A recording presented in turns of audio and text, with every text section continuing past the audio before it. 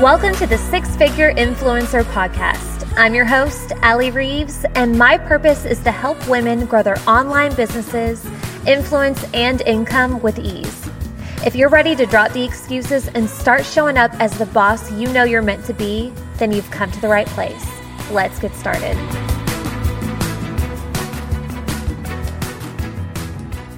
Hi, friends. I'm so excited for you to hear today's episode and chat with none other than the Corey Poirier.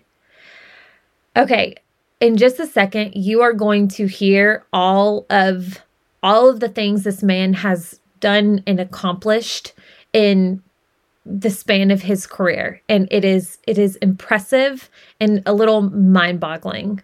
All right, we're going to get there. But whenever I was going back and forth and talking about today's episode and, the different topics, obviously, with his experience and all of the knowledge that he brings to the table, there was a plethora of ideas that we could have chosen for today's topic. And how we landed on this topic of landing your branded talk, whether that be on the TEDx stage or your alma mater or wherever, how we landed on that was because, first of all, I had never talked about anything even close to that in this podcast, so that's kind of cool. Also, selfishly, as somebody who would love to one day have my own branded talk, this is totally something that I just was dying to hear his advice and perspective on. But also, I have spoken to so many of you who have divulged to me that you too have a dream to one day speak on stages and get paid to share your story and your experience and perspective on so many different topics.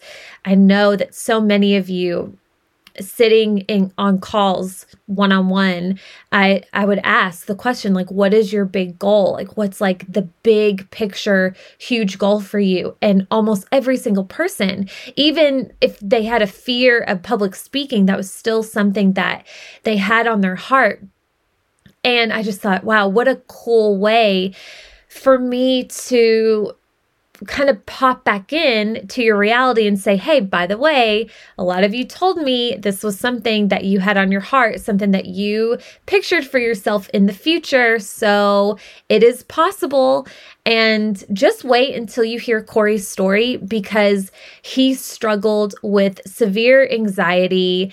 He barely graduated high school. I mean, he did not come up with a background or a personality of anybody that you would picture that would eventually speak on 3 TEDx stages, right? Or speak at Harvard. But he put in the work, he made the connections, he overcame his fears, and made some incredible things happen. So I just thought that this would be a really cool story for all of us to hear, and also a really great way to learn from one of the best. And let me tell you, Corey delivered like none other. I'm so thankful for his wisdom and generosity, because he just gave and gave and gave. Even when we went over the time limit of what I told him the interview would take, he just kept giving. And I was just so thankful for his generosity and all of the nuggets of wisdom that he shared. So thank you, Corey. And before we get to the interview, I want to give you a bit of a background on him. Corey Poirier is a multiple-time TEDx and sought-after keynote speaker. Throughout his career, he has interviewed over 6,000 of the world's top achievers, including Les Brown, David Wolfe, Zig freaking Ziglar and Tom Ziglar, Marianne Williamson, which, by the way, is Oprah's spiritual advisor. No big deal. Or she used to be anyway. Bob Proctor and Mike Dooley. Just to name a few. He is also a published author and has written the Book of Public Speaking, which, spoiler alert, he is giving away to the listeners of this podcast for free. So keep listening to hear how you can get your hands on that. and also his latest book called The Book of Why and How: Discover the Timeless Secrets to Meaning, Success, and Abundance, which has appeared on the top of 4 book charts. As if that's not enough to be proud of, Corey hosts 3 top-rated podcasts, including the top-rated for 8+ years, Let's Do Influencing, and he is the creator of the new Blue Talks brand. That is blue without the E, and that stands for Business, Life, and Universe. All of these things are linked in the show notes, so definitely go and check all of those out. But first, listen to this interview because it is a game changer. And also, last thing I will say, so many of the tips that he shares in this interview can be applied to many different areas of life, not just landing a paid speaking gig. All right. So even if you are somebody who you just know, under no circumstances will you get up on a stage ever. It's not on your heart ever, ever, ever. And like, fine. I get that. Never say never, but fine. Okay, fine. Again, so many of these things can be applied to going for your dream job or submitting any kind of application. Like, he gives so much insight onto the back end, things that a lot of people, especially who are newer to the industry or newer to any space, that just you wouldn't consider, right? But he's been there, he's done that, he's been doing this for years. So he gives so much insight into the background and the back end of things that you just wouldn't think of. So yeah, it's just so good. All right, I'm going to be quiet. Buckle up because this is a good one. Enjoy my chat with Corey Poirier. All right, we are recording. Corey, welcome to the Six Figure Influencer Podcast. I'm so happy you're here. I'm super stoked to be here, Ali. Thank you so much. Okay, so I've already done your intro. Everybody knows what a boss you are and all the crazy, the crazy things you have done. You are known as the modern Napoleon Hill due to all of the people that you have, all of the incredible people that you have interviewed. Over 6,000, right? Yeah, it still seems a little crazy to me to say that number. That is why, like, do you have a life? Okay, first of all, my first question for you is, how long did it take you to get to 6,000 people? So this is where it gets confusing sometimes for people to go, okay, well, if you think about a podcast, for instance, and you add the numbers up, you're like, how does that work? And so full disclosure, it's a mixture between interviews I've done for my shows, interviews I did for a book series that I had, and then the biggest one, where the largest number came in, was a business publication, like a business newspaper that I had for 6 years. Mm-hmm. And so it would be similar to, say, Success Magazine in scope. And so because of that newspaper, because we sold a lot of ads, we had like 60 pages to fill. And so it wasn't abnormal for me to do 80 or 90 interviews in 1 month. And so when you start crunching those numbers, you start seeing how the numbers built up. So by the time I got into podcasting, I was probably honestly around 3,500, 3,800. So that's how it happened initially, was that I was just constantly doing all the interviews, and I had freelancers to write the stories. But I got excited about and was obsessed with the interview side. So I'm like, I'm happy to let you write the story, which takes more time. I just wanted to do the interviews. But it was pretty intense, because that means, if you think about it, that's like 90 hours of interviews in a month. And the only thing that saved me was where I was doing the interviews was an area where everything was nearby. So it wasn't like I had to drive 2 hours to do a 1 hour interview. Sure. I could literally drive 5 minutes to do a 30-minute interview. Right. But still, the takeaway is that's how the numbers came into play. So how long did it take me? I started the first interview for that newspaper, and I'd done some interviews before that, but the first one for that newspaper was 2007. So okay. What is that? That 13 years since then to now. Wow. It's not, it definitely hasn't been overnight, is what I'll say. Of course. It never is. All right.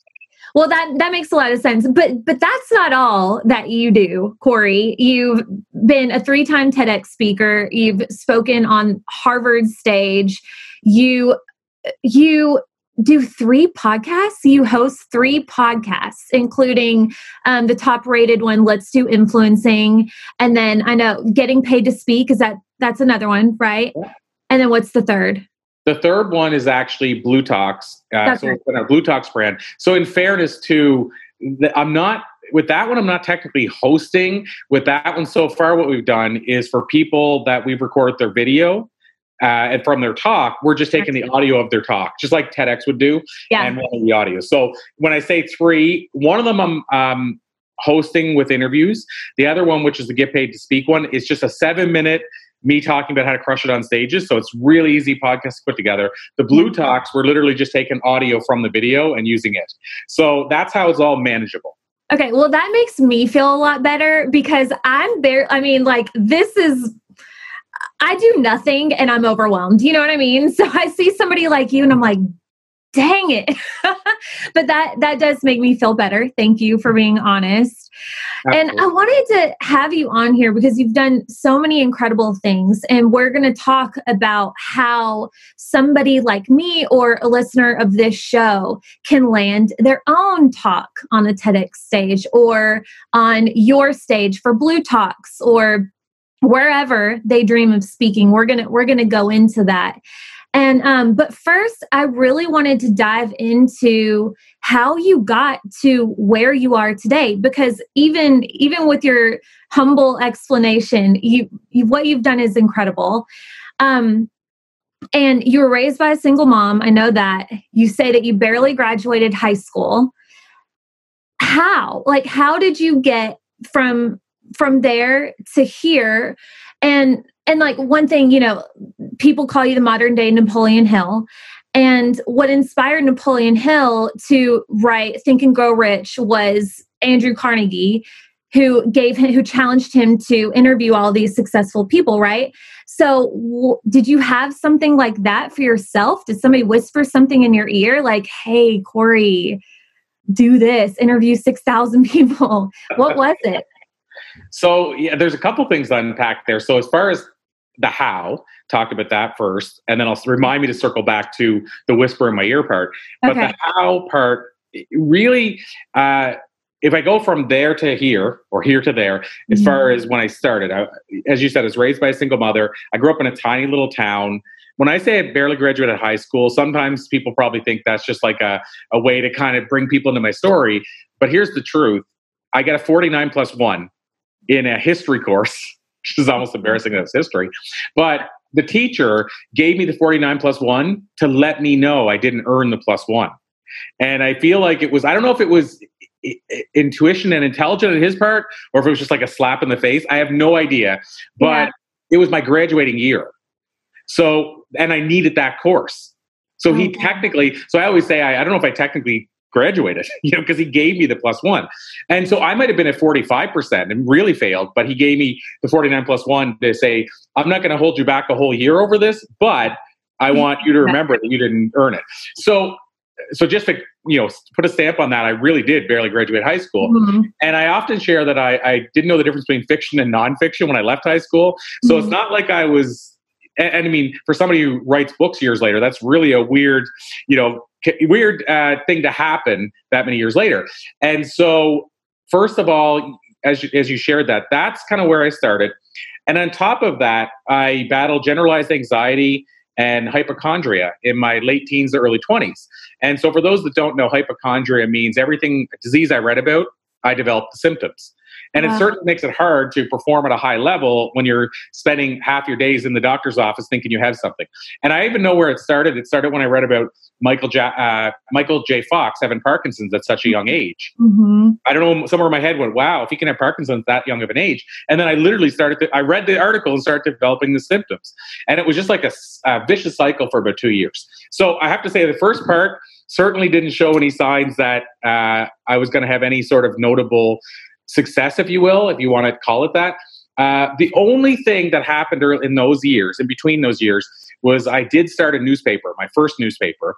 Mm-hmm. And how that got started, because this ties into the Napoleon Hill whisper in my ear thing. Okay. It wasn't really whisper in my ear, but I went through an entrepreneurial program Mm-hmm. And with the entrepreneurial program, if we wanted the seed money to start our business at the end, we had to have a business idea that was feasible. And so me and my business partner, Tyler, at the time, had an idea for a clothing store with top 40 CDs. And we did all this research. And at the end of the day, we figured out it would cost us about $250,000 each to launch this store. And we probably had about $250 combined at the time. Yeah. So that wasn't going to happen. And we had like 3 weeks left to come up with a business idea that was feasible if we wanted to start a business. And so I said to Tyler, we've been interviewing all these local business owners to learn from them as mentors. What if we were to turn that into something? Like, we loved learning. What if we were to hire or turn that into something where somebody else could learn? And that was what birthed the business newspaper, the first one. Because I said, what if we were to go around and interview local business owners, share their story, and sell advertising? Now, I will say, admittedly, at the time, I didn't think we were going to be selling advertising because I had never sold anything in my life. My thinking was people will buy it for $1.50 to support the local kids that are running this newspaper. That we realized as soon as we launched that wasn't going to happen. So all of a sudden, these two guys that have never made a cold call, have never spoken in public, now have to go out in front of people and sell advertising. And so it was a really weird start. But I will say that was the one thing, if I look back and say what started this all, obviously that was a really big defining moment, us overcoming that fear and starting that newspaper. And then here's the other thing that's cool about that, is that we had to edit the newspaper. Now, if I go back and look at those newspapers, they were, if you read them, you'd be like, whoa, who's edited? The grammar is horrible. Yeah. But what happened was I actually learned how to edit. I learned grammar by doing it. We had a publisher who was designing the paper for us, and he had a lot of editing experience. So he'd say, no, this should go here. This should be here. And so I started learning about the written word from that newspaper. So if I kind of look back and what started it all, that started it all. But right up until my mid-20s, again, I was thought I had anxiety, thought I had every disease I read about. But it's weird because it seemed like I was having career success and struggling in my personal life. Because if I finish this whole story off, the next thing that happened, even while I was dealing with all these anxieties, is I landed this job at a Fortune 500 company. Company a lot of people know is Toshiba. So Toshiba that makes the laptops, TVs, what have you. And I landed this. It was the 58th largest company in the world. I was hired out of 177 applicants, even though I had no business being hired over some of them. Wow. Asked the guy why he hired me, and he said, because you're from a small town, you moved across the country, and I know you have no choice but to succeed. And I also see that you started a newspaper at age 19, and I know, again, to do that, selling advertising, you know how to sell. And I don't necessarily think I knew how to sell like he thought I did, but I at least knew how to get by. And so the second part to this is that this is still during this whole thing of where I'm fighting anxiety and everything else, but I'm going out and selling photocopiers door to door. If anybody wants to try it, it's not fun. The first year I was told by my manager every month, you're not going to survive. We're not going to give any more business cards because you're not selling. And that was the first year. But the second year I made President's Club. I was the youngest person in the history of the company. So I went from the guy that was going to get fired to that, but I still was battling the anxiety and hypochondria. So all throughout my life, it seems like right until mid-20s, in my personal life, it was like a struggle constantly. But I feel like there was something driving me professionally to make sure that I didn't finish any story without having at least some success within it. So I don't know how deep you wanted me to go, but that's kind of the start of where my journey took off. But I think those are the key, we'll call it jump off points that kind of made it all start, if you will. Wow. Don't start a story without, or however you worded that. How did you just word that? Because that was powerful. Well, I wanted to make sure I never finished any story without having at least some success notes in the chapter. Because so many people would easily find a reason to quit, or many reasons to quit, especially you factor in the hypochondriac and the anxiety and the success or the lack of success in that first year. I mean, those are so many reasons right there to be like, hey, this isn't for me, and go get a desk job doing something else. So you just pushed through. And then what? So you got the job with Toshiba, and then what happened then? How did you end up becoming this sought after speaker and interviewing all these people? So it's funny because when people hear my age, they're like, how is that even possible? But what I will tell you, which is surprising some, is I spent almost 10 years in that industry. So I had a full corporate career, almost 10 years in that industry, not all 10 with Toshiba. I worked with Toshiba for almost 5 years. And then I went to a company called Konica Minolta, which would be Toshiba's competitor, for another 5 years. And so during that time, I still feel like it's weird how you can look back and say, this stuff here was my training ground. So I didn't know it at the time, but being in sales and getting rejected every day, all day, and learning how to suck that up and deal with it. And, my first introduction to the world of speaking or sales training was Zig Ziglar, because they gave me a VHS, for those that know even what I'm saying when I say VHS, the old VHS videotapes. And I'll post a picture in the description for anybody who don't know. That's what it is. And it plays in a VCR. And so they gave me this Zig Ziglar video, and it had a dramatic impact on my life, because I watched this video. And by the way, to this day, I can still tell you parts from that video that I only watched once 25 years ago, 25 years ago, almost 30. And so it had a profound impact on my life. And it also, at that time, I didn't know it at the time, but it made me realize I didn't want to have anybody go without training. Like, for example, sales training, just because their company couldn't afford it. Because here I was working at the 58th largest company in the world, and my total training was, here's a Zig Ziglar video, enjoy. Wow. So I won't say it was a seamless jump from there, but I spent 10 years in corporate sales. And again, going out selling door to door, selling photocopiers. Nobody wants to buy photocopiers. So I learned a whole bunch about communication, about dealing with people, about dealing with rejection, even how to deal with if people had objections, like, my brother's in the same industry as you and I buy from him. How do you deal with that? So I even learned about planning for responses of what are my 5 ways to respond to the most common things people say, like your price is too high. And I learned all these stuff in sales. And then I finished in that industry as a manager. So I also learned the manager side of the corporate world. And as far as my speaking career, what happened was, because I will say it started before those 10 years were done, probably the last 3.5, 4 years I was speaking part-time. I was using all my vacation days, my weekends, my evenings to speak when I could. And how that started, which is a totally another random weird story, is I had written a stage play to be in a fringe festival. And I wrote this play, and I didn't want to be on the stage. At this point in my life, I was terrified of the idea of ever speaking in front of 3 people, let alone an audience. And so what happened was I wrote and directed the play. Didn't want to be in it, but one of the actors, the lead actor, and maybe this was a synchronicity, sprained his ankle on the way to the show, halfway through the 7-day run. And so credit to him, he still did the whole rest of the play, because we needed him to do it. But he now needed more time for his costume changes. So I had to write a new character or 2 to be in the play, but everybody else was already maxed. So I was like, okay, who else knows the lines to the play except for the actors? Well, the only guy that's going to figure it out in a day is the writer-director.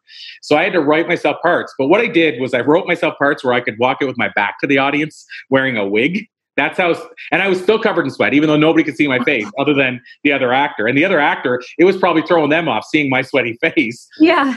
And I was terrified. But I did the play. We finished it off. And I asked one of the actors in the car, I remember on the last day on the way home, dude, like, I was a mess there. How can I overcome this, do you think? Because what if this happens again? And he said, I don't know if this is the answer, but there's a stand-up comedy workshop at the local university if you want to come with me. And he wanted to be an actor, so he was going. And I said, sure, because that doesn't mean I'll ever get on the stage. As a writer-director, I still need to learn about the craft of comedy, I thought. So I went to this workshop, and 2 weeks, all we were taught is here's how to adjust the mic stand. And this is the number one fear in the world, even above public speaking, and certainly above death. And all we were taught was here's how you adjust the mic stand. Week number 3, I was excited about, because we were going to go watch people entertain us. So we promoted the heck out of the show. We filled this place. And then we get there, and 5 minutes to showtime. The guy that got us into this mess says, guys, are you ready? And we're like, what do you mean ready? Where are the entertainers? And he said, you're looking at them. So we found out with 5 minutes notice, no material, we were to perform that night. No. 100%. Oh, God. And he never told anybody. Made me sweat. Well, it made a lot of us sweat that night too. And there were 15 people that paid for the workshop. I went to the bathroom, and this is sort of a joke, but I remember doing it to try to find an exit window, to just I wanted to escape so people couldn't see me escape, but still get out of there. But there was no exit window. So I came back out, and 8 of the 15 comics had already walked out the front door. More than 50% just left. And these are people that were actually actors in film and everything else. Like, they had experience, they just hadn't been on a stage.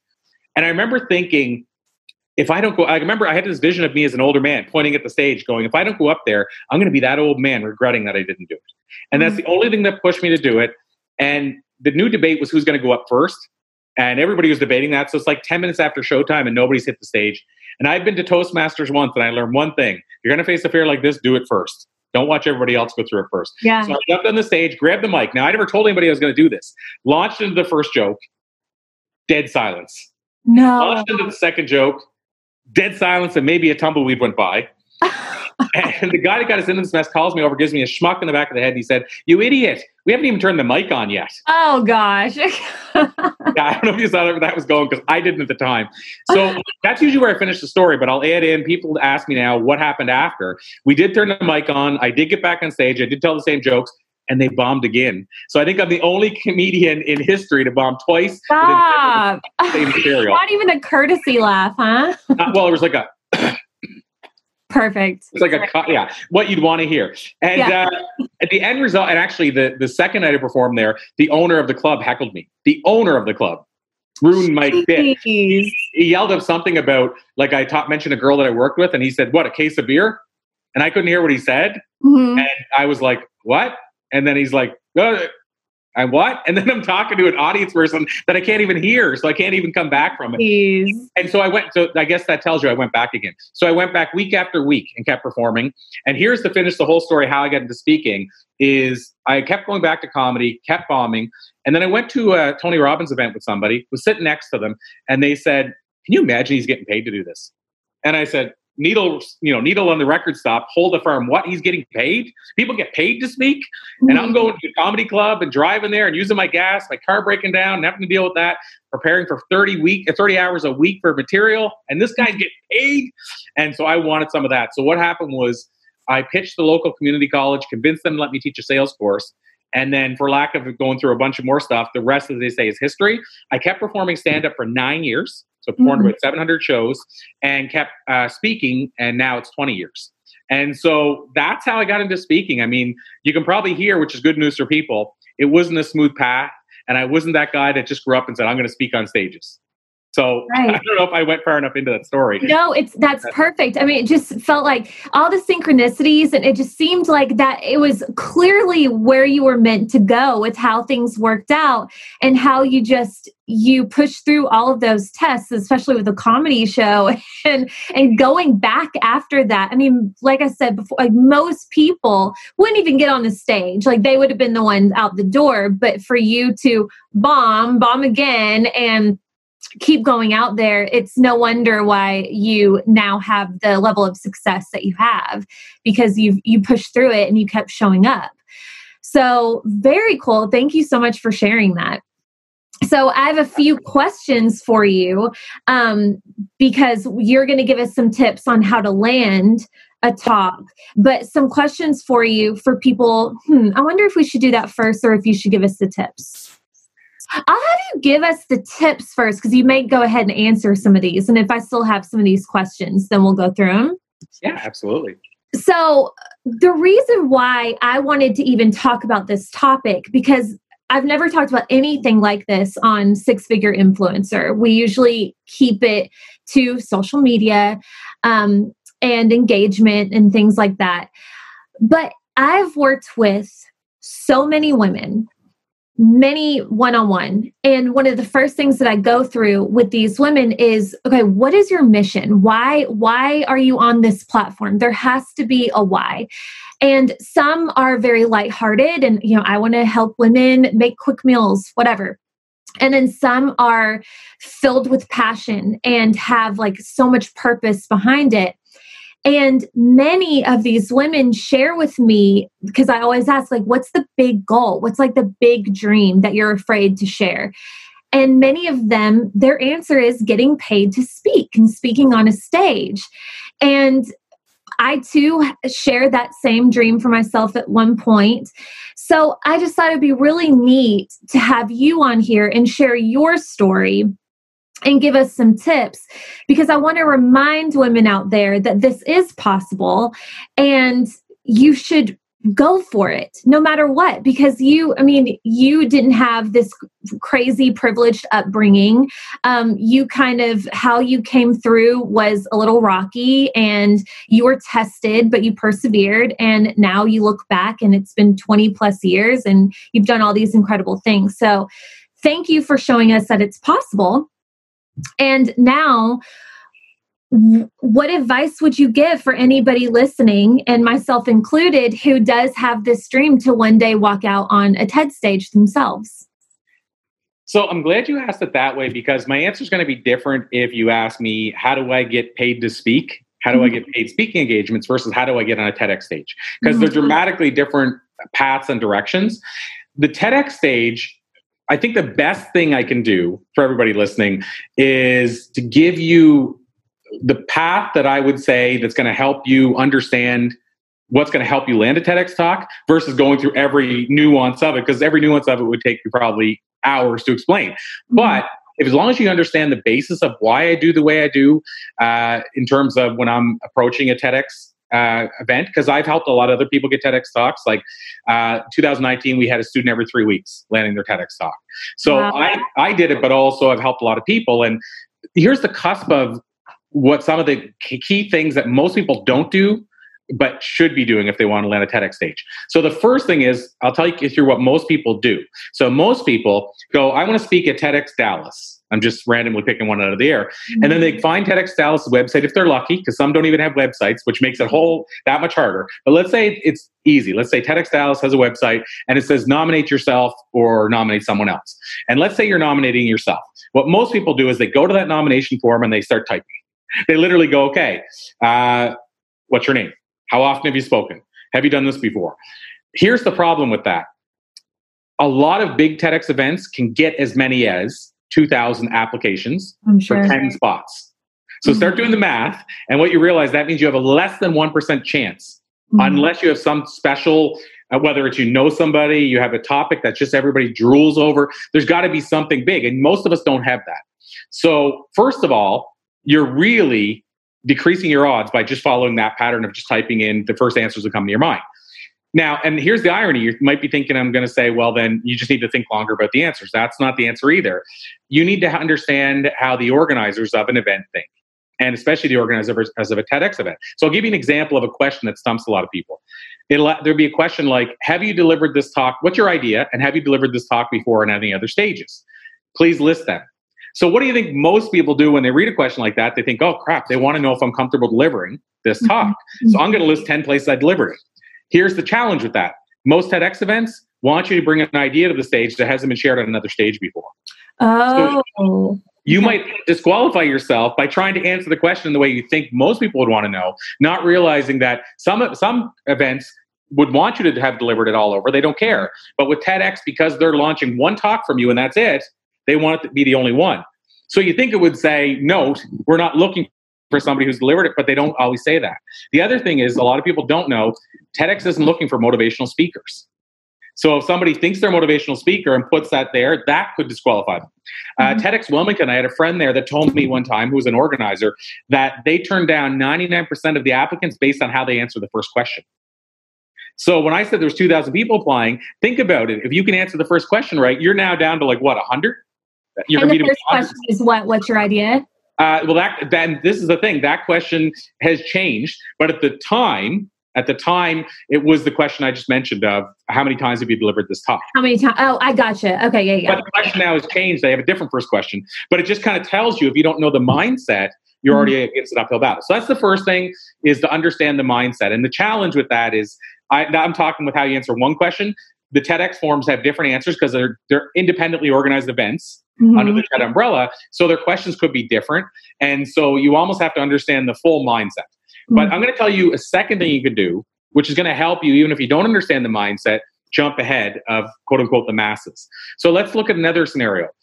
If you're the organizer, what does that life look like? So if you're the organizer, let's say there's 4 organizers for this event. There could be 10, but let's say there's 4. Think about what happens on their end. So now you're submitting it, but what happens to them? They receive 2,000 applications via email. So now think about if you were with a group of 3 other people and you're reviewing 2,000 applications, which by the way, could be 10 answers. So I don't know what that works out into number or like even just answers, but whatever 2,000 is times 10, what is that, like 200 or 20,000 answers? So the question is, how would I stand out if you're the organizer? Meaning, if you're reading them, aren't they going to eventually start going together, and you're going to get a headache? Absolutely. And you might go, well, the first one, I love that one, so they made it. Or you might go, what's the last one? That last one was awesome because that's the last one you looked at. And then you also have people that are in that group. There's 4 people, let's say, that could have different bias or different feelings on what a good talk is. So there's so many variables. So why would you want to go into that pool? So what I'm saying instead, and this is the part where it gets hard because I'm going to tell you what to do, but how to do it is also a science. But what you need to do is you need to get on the radar of the organizers themselves. Mm-hmm. So they need to say, Allie, how do I know her? I've seen her name somewhere. Wait, did she share my social media stuff? And in a perfect world, if there's 4 of them, you want all 4 of them saying that. But even 2 out of 4, it's going to, all of a sudden, they're going to go, how do we know her? Oh, she shares my stuff all the time. Mm-hmm. All of a sudden, they're looking at your name, recognize it. And you now, all of a sudden, they don't recognize the 1900 and whatever, 99 other ones. All of a sudden, you've jumped the queue. Now, so the other thing, I mean, there's things you can do with that. One, if you can find out who the organizer is, you could, and because some people have a problem with this, like I say, one option is to figure out who the organizer is and then just connect with them and start sharing stuff and start talking about stuff and just becoming a relationship with, building a relationship with them. But the other scenario, some people say, well, I don't like that because they don't know that I'm also doing it because I'd like to land a TEDx talk. I said, then tell them, reach out to them and say, hey, I see that you're with TEDx, whatever. Just wondering how you go about picking the speakers, or how would I go about submitting? And then if they might say, here's the link. And then likely they're going to say something like, I'll watch for your submission. Mm-hmm. So all of a sudden now they're watching for your submission while the rest are just coming through. Yeah. And this is me kind of dissecting certain elements because there's a whole bunch of sort of little things beyond that you can do. But the core of it is, you need the organizer to know you or recognize you so that you're not just another number. And then secondly, you need to know how the organizer thinks, so you're not filling out your application like everybody else. Right. If you do those 2 things well, and you understand those 2 things, what I've seen is your odds are going to go to about 60 or 70% from less than 1%. Wow. And then you can put the layer on the cake with, there's a whole bunch of other little ones you can do that'll, for example, posting on Facebook, hey, I'm looking to do a TEDx talk. Anybody know anyone? Even just something as simple as that. You don't know, maybe your cousin's doing an event and never thought you'd like to do one of those. Sure. So those are little ones. I mean, there's a whole lot we teach, but those are ones that really can move the needle. They're little, but they're game-changing ones. Do you recommend, and I know that we're focusing a lot on TED Talks, which of course this is not limited to just TED, but I feel like most people would recognize, the TED stage and TEDx. I know that you can nominate yourself or other people can nominate for you. Do you think there are people out there who they have people nominate them, like they do some sort of giveaway and whoever nominates them the most for a TED Talk? Have you ever heard of people doing that?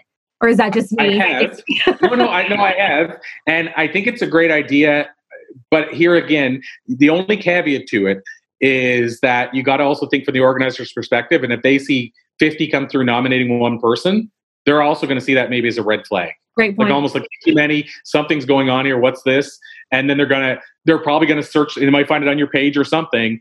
And then they might, we don't know for why they would, but they might be bothered by that. So if you're going to do that, what I would say is do it more along the lines of the first 5 people to nominate me. Don't just say whoever nominates me, because I think it sounds weird. Again, counterintuitive, because any other place, if you were nominated 50 times, they go, we need her. Right. But the organizers and this type of thing are going to say something's fishy. Why so many? Oh, I'm sure people do it all the time. Well, and they probably think you just asked 50 of your people in your mastermind group to all just nominate you. But if it's a low number, but more than one, I think that makes it more intriguing. And in a perfect world, if you're applying for one that's looking ongoing, maybe have somebody apply you every 3 weeks for you. Ooh. So then all of a sudden they see like 5 nominations come through over the course of 2 months.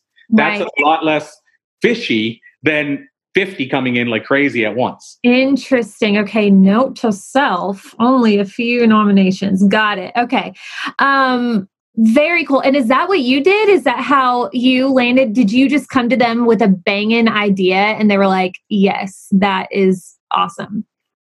So I would love to say yes, but when you do 3 talks, the odds if you have been three banging ideas that they all say this is amazing and you stood out over 1,000 or 100 or whatever, because some of the smaller ones might have a couple of hundred applications, but the odds of that are pretty slim.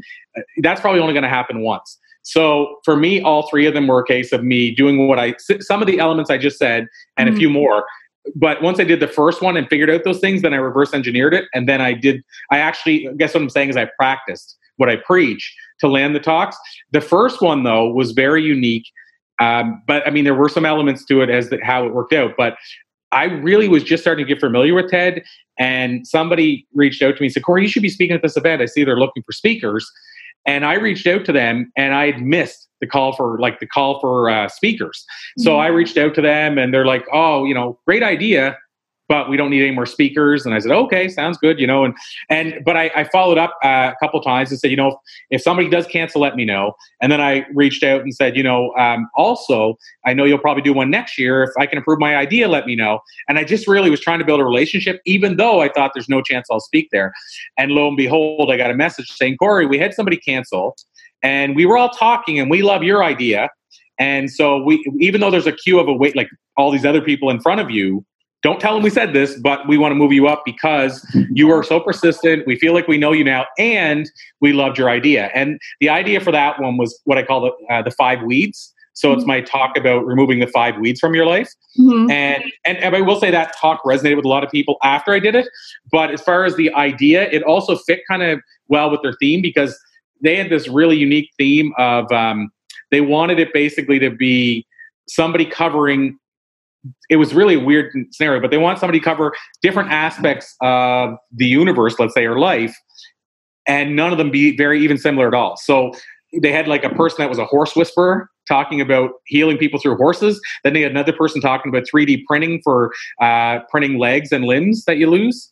And so mine with the weeds, I was the only one that was like, let's call it self-help or professional development. Sure. But they wanted a different thing for each element. So every speaker was completely different from the other one. Nobody was even close. Whereas sometimes, like one of mine, they had a theme. The one I did on crushing your fears, that one, the theme was basically into the wild, I think it was called. And it was about getting out in nature. And so what I did, and there's another tip, I guess, what I did for that talk is my original title was Unleashing the Warrior Within. And my talk, when I sent it in, had a picture of me like a warrior. Cool. But then I delivered the talk knowing that I could make it so generalized that it wouldn't just be appealing to people that wanted to unleash their inner warrior. And then I asked them before they posted, any chance we can change the title? And so I got the title changed because that way I could fit within the theme they were looking for. But then the talk, you got to remember, they're sharing these each individually, not as part of a theme. Sure. So anybody watching my talk doesn't know who else spoke in the event or what the theme was. So I didn't want to be tied to a theme. So I spoke as if I wasn't tied to the theme, but I leveraged the theme to get the booking. Wow. I mean, the foresight is just, I got to give it to you. That's impressive. Very cool. Well, and it's honestly, I think part of it too is because of being a speaker for a while. I also understood the event planning side. So I had a little bit of an understanding of the mindset. And I will say as well, I am an obsessive learner. So when I got to the TEDx event, I did speak at the first one. Every organizer I could talk to, I tried to learn as much about TEDx as I could from them. Yeah. So I was learning from the mindset. And one of the people said to me, when I said, what do you look for in a TEDx talk? What's a good TEDx talk or an idea? And I'll never forget, the way he said it was a riddle almost. But if you read into it, you understand what he means. He said, we look for somebody to share an idea that hasn't been shared, or that's universal, that we can all understand, but it's shared in a way that it's never been shared before, and shared in a way that we can understand it like we've never understood it before. Holy moly. Exactly. Got it. But really what they're saying is an idea we can all understand and get behind, but we've never heard anybody pitch it like this before. Sure. It's just a new perspective on it. Yeah. Absolutely.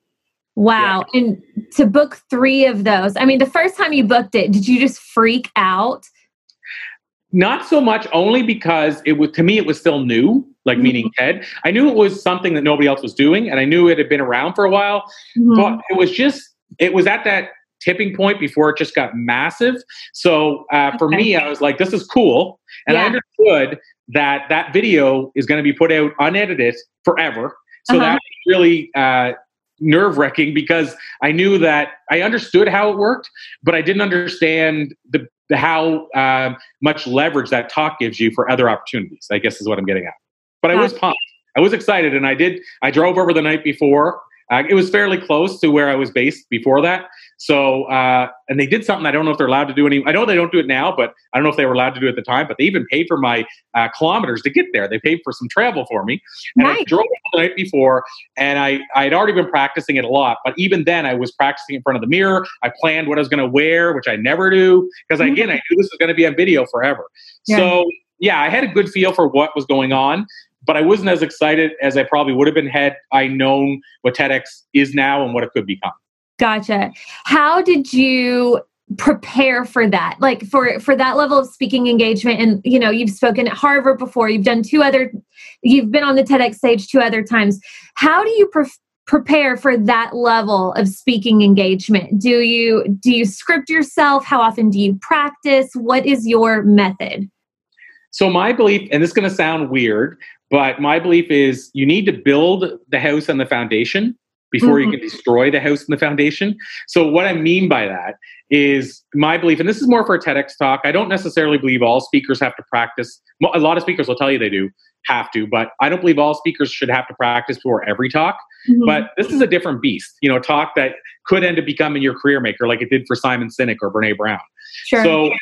So what I do for that is a little different than what I would recommend for every other talk necessarily. But for me, what I do when I say build a foundation is I need to know the talk inside and out before I can start going off script. That's the way I work with it, only with TEDx. But so what that means is I prepared my talk, and I have a whole system that I help people with preparing the talks. I have a thing called the SPIDER method, which is a mind mapping exercise. And I use that, which basically helps me come up with the 3 things, because I believe in speaking in the rule of 3, meaning you should only really try to share 3 main stories or through lines or what have you to basically, especially a short talk like 18 minutes, to build around one theme. So what I did for the talk and what I did for all 3 of them is I built my SPIDER method to say, okay, let's say I'm going to talk about the 5 weeds. So in this case, I talked 5, which again, knowing what I know now, I probably would have done 3. But let's say this one I did 5. Then what I'm going to do is I'm going to have 5 legs for my spider, and I'm going to figure out what are the 5 messages around the core theme of pulling your weeds am I going to focus on? And so I figured out those first. And once I figured that out, then I could start practicing. Because once I know what the 5 things are, then I use one story to illustrate a point. So what's the one story for each of these 5 points? And so once I know all that, then I start practicing. And so to answer your question, how often? Once I get to the point where I'm delivering the talk out loud, I probably record it on my phone, I would say no less than 50 times. But how I do that is when I'm driving around doing things. Okay. Like I'm not driving obviously as much or traveling as much now speaking wise, but normally it's not abnormal for me to do a talk at one place and then drive 2 hours for another talk. So I can practice it like 10 times on one trip. So when I say 50 times, that could be just 5 days. Got it. But the point is I'm practicing it over and over, and I'm seeing what works. Even as I practice, I'm recording at my phone, then listening back, and I'm slowly but surely making little changes. And by the time I'm ready to present, I know that talk fairly well inside and out. But here's why I said build the foundation, then I can break it. When I get on stage, I still then read the audience. So I have a whole framework that I have to stay within in an outline, but it doesn't mean I'm not going to go off script a little bit, because now I know it so well, I can go off script and still come back on script. The problem people run into is if they wing it or don't know it well, if they get taken off course by any small thing, like the mic makes a hiccup, they're toast now. Sure. So me, I just know, okay, well, I was on point 2, and now I decided to talk about this. Well, now I need to get back for point 3.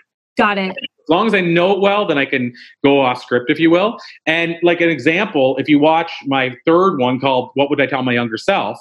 That one is my shortest one. It's only 5 minutes. It was obviously a challenge to do 5 minutes. But if you listen in there and hear me say, the talk is really about what's the common message after these thousands of interviews when I've asked this question, what would you say to your younger self if you could jump back in a time machine and sit across from them? And so I had a common message, but in the moment of delivering the talk, I decided on a funny message that I shared, which, by the way, a person did say in the interview, but I was risking it because I didn't know I was going to bring it up that time. And I said, one common answer was that people said if they could go back and talk to the younger self is watch this company called Facebook. And once it starts, buy shares. And here's the point where you stop buying shares type thing. And that got a laugh. And then there was another guy who said to me, he would tell his younger self, he's a musician, his name is Gordy Johnson. And he said, I would tell myself, dude, you're not always going to be this hungry. somebody's going to buy you a cheeseburger at some point. And so those are two funny ones that I didn't plan to say in my talk, and they both got laughs.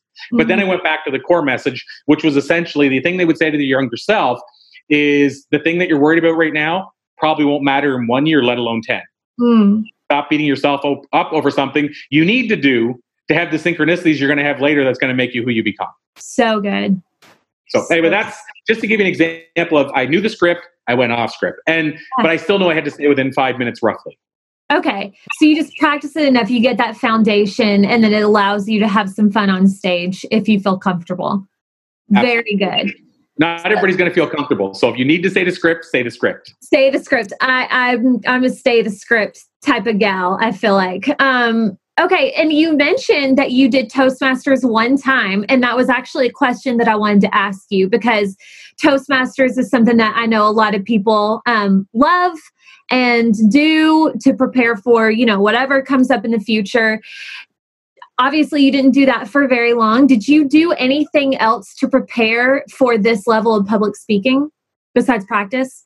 Yeah. So great question, because it ties back into Toastmasters. So interestingly enough, whenever I performed stand-up that night, I had only been to one Toastmasters because I had never spoken public. Then full circle it, a couple of maybe 3 years later, 4 years later, I went back to Toastmasters and went for about 6 months. So every week, a weekly one. So what's that, 24 times? What's really interesting about it is I was already a paid speaker by the time I went there. And the first time I did my icebreaker, I had 11 or 13 ums and ahs in 2 minutes. And the person asked me said, "Aren't you a paid speaker?" And they started laughing. And the next week, I had 2 ums and ahs, and the next week I had 0. And it's because in my head, psychologically, I didn't want to be known as the guy who's getting paid to speak. So one thing, Toastmasters cost me probably, it worked out to about $5 a week, or correct, no, $5 a month. It was only like $70 a year, $5 a month, and it got rid of my ums and ahs, which I probably would have still had for maybe 4 or 5 more years. Wow. So Toastmasters was very valuable to me. And I really enjoyed it. The reason that I didn't keep going is so I love Toastmasters. I recommend everybody goes. But for me, I was worried because I started watching the experienced Toastmasters, and I felt they had like a practiced feel to them. Like everything was nuanced, and they would go like, you can't see this if you're watching, if you're listening, but they would put their hand in a certain way and say, "You need to do this." They would over accentuate everything. And I didn't want to be seen as kind of a robotic speaker that was great, but so rehearsed that you could see it. And I'm not saying that Toastmasters does that, or all Toastmasters generals or anything are like that. I just mean I've seen a few people in my group that were, and it kind of just said to me, okay, I need to jump out now. I got what I could. But I never stayed for the I think it's 10 different types of speeches. I didn't stay for all that or anything, but I was in it long enough to learn some really powerful lessons and strategies, and then also to get rid of those ums and ahs, which I didn't go in it for that, but that was massive. Yeah, super, super yeah. I mean, I can't say one sentence without saying so that's enough for me to hear and give Toastmasters another try. I almost started Toastmasters and then I couldn't make the timing work. So it's good to hear that it has your seal of approval. And by the way, you can, not to interject, but I was going to say probably an important note. Now you can do it virtually. So now it's even easier. Like they're doing virtual sessions. And just to finish, one other thing I would say too, I did get obsessed with reading books about speaking. So The Presentation Secrets of Steve Jobs, Speak and Grow Rich, Talk Like TED, TED Talks. And then I also studied videos of speakers and said, why does this work? Okay.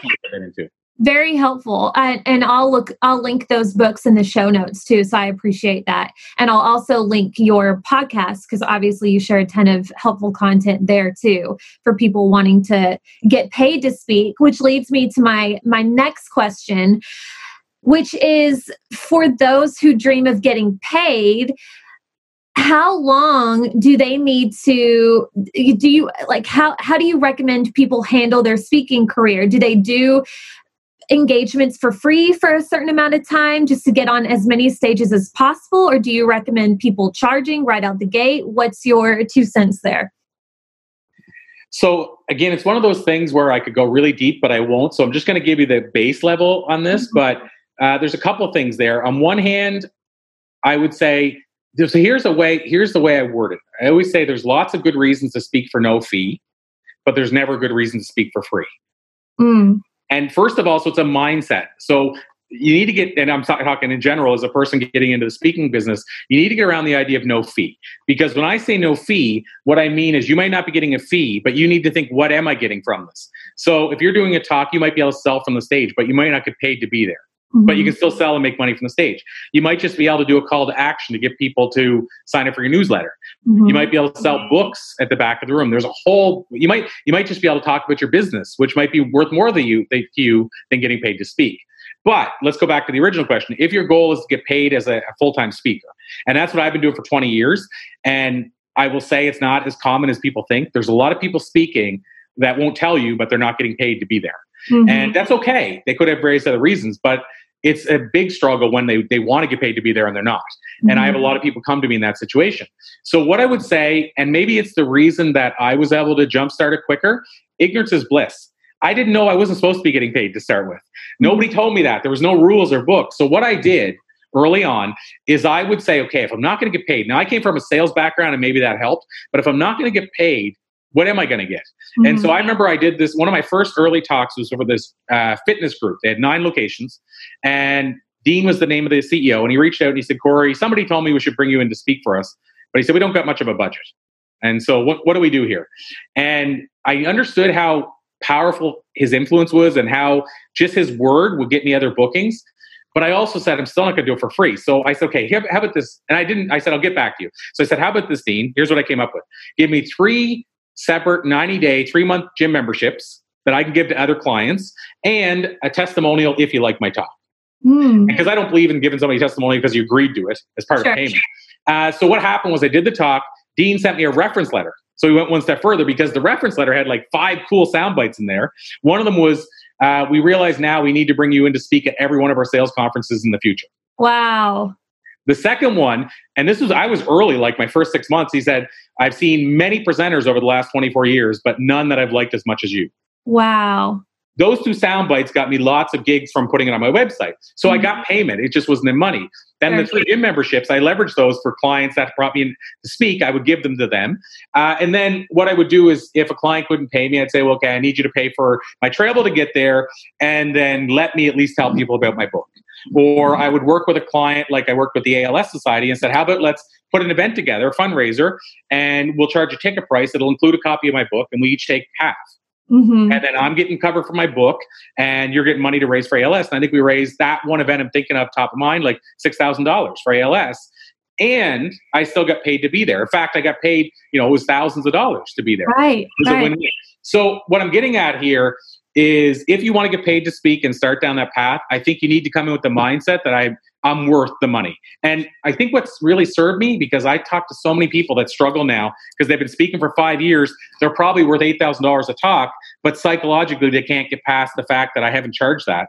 So imagine though, if you started out charging for gym memberships. And what I did was I didn't mention this, but Dean hired me the next month and he paid me $250. Then he hired me the next month, it was $500. The next month, $750, and the 4th or 5th month was $1,000, and then I reached his limit. And I stayed with him another 6 months at that rate, and then I had to move on. And I passed it to somebody else. But the takeaway there is within a year, I was up to $1,000 with this one client. And so the psychological side was huge. So I would say when somebody's just starting out, even if all you're asking for is a testimonial, that is enough. I'm going to give you one game-changing idea that if I only said this to people wanting to get into speaking, it would change the trajectory if they know how to practice it and if they do it. But I use a thing, it's not called, but I have an evaluation form. It took years to craft the way it looks right now. But what I do is a lot of events now, they're like, oh, well, let's just get people to fill it out on the app, an application. My experience is when people fill out your evaluation form on an app, less than 5% do it. Or if they say, let's get them to send it in digitally, it never happens. You chase them forever, you get 5%. If you can get people to fill it out there with a pen on the site, I've had as high as 98%. Okay. So now when I say this, here's why it's significant though. Let's say you have a room of 100 people. Let's use that example. And by the way, there's a takeaway from this. If you want to get started in speaking, especially as live events start opening up again, what you want to do is call a local business association or chamber of commerce where there's multiple people in the room that have different businesses that could hire you. You want to offer to speak for no fee, as we talked about earlier, but the agreement is I want to be able to bring my evaluation form and hand it out. Now, in your evaluation form, and I'm going to skip everything because it would take me a half hour to explain all the things on the form. They're all valuable. One of them is can we use your testimonial? What's your thoughts on my talk? And can we use it in conjunction with our marketing? So think of you if you have 100 business owners in the room and 80 say, we loved Ali's talk, and our company is JY Smith Welding. Every one of those 80 can be separate testimonials for your website. Your first talk, you could have 80 testimonials. Genius. That's one shortcut, but a bigger one than that is the question that says, do you know of others who could benefit from a similar talk to the one I delivered today? And if so, can I follow up with you? That talk gets me about 30, we figured out 30 to 35% of all my paid bookings for the last 20 years. That one question. Now, you have to know the whole form because it leads into each question, but that question is responsible for, again, 30% of my bookings, almost as many, not as many, but almost as many as referrals are responsible for. So that's a game changer, especially think about if you were doing that from your very first talk. If you went in and said, okay, I can't do it for free. I need to get a testimonial if you like my talk, and I want you to trade me this, whatever their business is, or pay for my travel to get there. And then you say, but I want to hand out my evaluation forms. Then you get there, you hand out your evaluation forms, you leave with 80 testimonials and 10 people that say, yeah, you'd be a great fit for our company, and you can follow up with them. If you did that for every talk, starting with your first one, you're going to be ahead of speakers that are 5 years in. You're going to be booked out for years. Well, it's a multiplier, right? It's a compound effect because if you get 5 bookings, and I mean, I could dial into the numbers, but let's just say you got 5 leads, and let's say you booked 3 leads. I'm just going to say, let's say you booked 3 clients out of it. Well, now you're going to 3 events, and you handed the evaluation form again, and let's just go with the same numbers. Now you got 9 that come from those first 3, and you can just see where it goes from there. Now there's a whole bunch of things you got to knock it out of the park. You got to seed while you're talking. A seeding thing is a lot of people. Yeah, and here's one other nugget I'll give people. When you're during a talk, whether it's, by the way, virtual event, doesn't matter, and it has to be true, but if you start speaking for no fee enough, this will happen and you can share it. But what I do is if I'm speaking, let's say, in Philadelphia, and let's say I spoke last week in Toronto, and somebody asked me a question in Philadelphia, I'm going to say, and let's say I know their name. It's interesting you asked that, Bob, because just last week in Toronto, when I was speaking there, another client asked me a question about blah, blah, blah. See what I did there? Now in the head of the audience, he speaks a lot. He was just speaking in Toronto last week. Wow, yeah. And then they get the form and it says, do you know where Corey could speak? And now they've been told Corey speaks a lot, and they're told right in the form, obviously he must do this for a living. And then they're filling out the form. The benefit of the form is some people will come up to you if you knock it out of the park and say, hey, we need to hire you to speak at our event. But if they see a line of 20 people, they might just say, I'll reach out to them later and forget. Or they might be scared to approach a speaker. Some people are nervous. So they might just say, I'll tell them later, or I'll get to it some other day. But if they can fill out in a form anonymously, which is kind of ironic because I put an optional for name. But if they're telling you, yeah, you can reach out to me, I know a company, well, they're giving you their contact info to reach out to them. So it's still not really anonymous. Right. And they can do it and they don't have to approach you directly, and they can just knock it out, give it back to you, and then you can get back in contact. That is a game-changing tip. Thank you so much for sharing that. Wow. Okay, you have delivered. Thank you so much. And I want to end this with, I'm taking something from you. You usually finish your interviews, and you kind of touched on this with the question, what would you tell your younger self? But I want to put a little spin on it. What would you tell, like the biggest piece of advice for younger speakers or people who have the dream? And I know you just gave a ton of advice, but if there was like one nugget, one inspirational nugget that you could give us, what would it be? Okay, well, I'm going to go in a direction I didn't expect to go. Even as you're asking the question, I didn't think I was going to go here, but I would say start understanding the power of leverage. So this word leverage, how I mean it at least, is everything. And so when people ask me, what was the shortcut to your career? It's leverage. So what I'm getting at, and how you use it is leverage. I'll put it this way. If you ask me, okay, how did I get to interview Bob Proctor? It was leverage. If you ask me how to get to interview Les Brown, it was leverage. And so what is the leverage I'm talking about? And this can be speaking just as easily as it can be at being an influencer. But what I'm getting at is you need to knock down the first few dominoes and then use those first few dominoes to knock down the rest. So for instance, you read my bio and you talked about doing a Blue Talk and interviewing 6,000 influencers. Well, each one of those separately, if it was only one of them, I can use it to get the next interview. So for instance, I'll use an example, but my first big name influencer interview was with Jack Canfield, the Chicken Soup for the Soul guy. And how I got that interview was from another influencer named Dan Sullivan. I knew that Dan was Jack's coach, and I said, okay, what I'm going to do is I'm going to get Dan on the show and I'm going to get him to talk about Jack. Mm-hmm. And so I got an interview with Dan. I got him to talk about Jack. And I said, we love interviewing people like Jack on our show. And he goes, well, Jack should be on the show. And that was what I was waiting for. He'd be a perfect fit. And I was already in contact with Jack's office, but they told me he turns down 9 of every 10 interviews. So I'm like, it's going to be a no, but let's make it not a no. So what I did was I took the clip of Dan saying Jack needs to be on your show. Now remember, Dan is Jack's coach. Uh-huh. So when I sent it to Jack's team, the next morning they came back and said, fine, Corey, you beat it into us, he'll do it. But it was because of that thing I did. So it was leverage. I leveraged Dan, and I wanted Dan on the show. You can't manipulate leverage, but I leveraged the fact that now I have Dan to get Jack. Now let's think about what I could do next if I wanted to. I didn't do it in this order, but I could have then taken Dan and Jack. Now Jack co-wrote Chicken Soup for the Soul with Mark Victor Hansen. What I could have done, Dan, by the way, was Mark's coach as well. I could have went now to Mark Victor Hansen's team and said, hey, I had Jack and Dan on the show. Mark should come on the show. Mm-hmm. And now all of a sudden I have 3 to approach the next one. And by the time you have 5 or 6, then all of a sudden it's an easy yes for people because they're like, well, all these people trust them. Well, that's the same with speaking.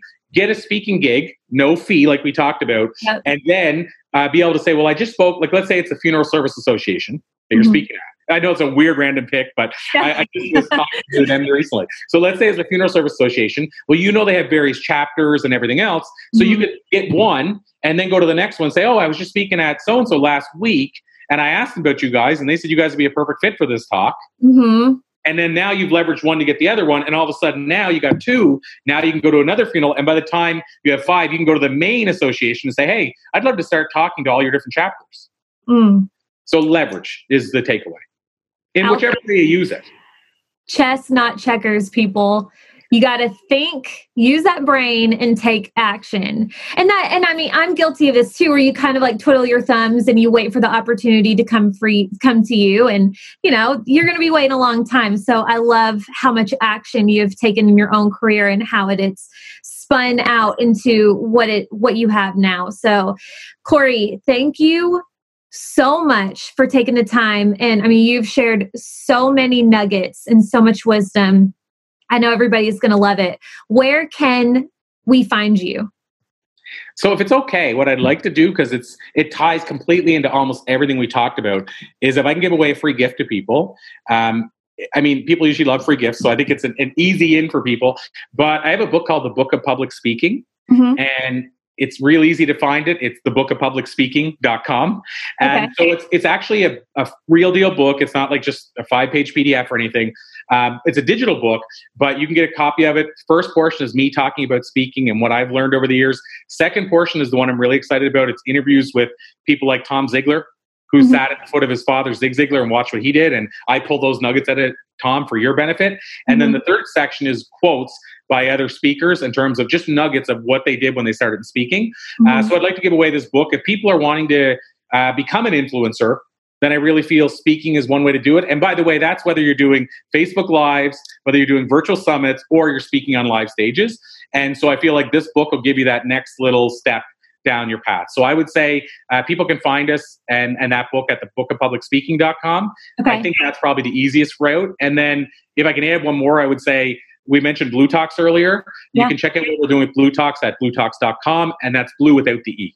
Yes, and I will link all of that in the show notes and wherever we share this podcast. So we'll get all of that in there. Thank you so much for the generous giveaway and all of this. You are awesome, Corey. Thank you. You're so kind. Thank you so much. This is honestly my passion, so thank you for making it easy. Clearly. Hey friend, thank you so much for listening. My goal is to help as many women as possible, and if this episode helped you in any way, you can directly impact my efforts by simply sharing a screenshot of this to your social media or team. Also, if you're looking for additional support, feel free to find me on Instagram at Allie I. Reeves and or join the free 6-Figure Influencer Facebook group.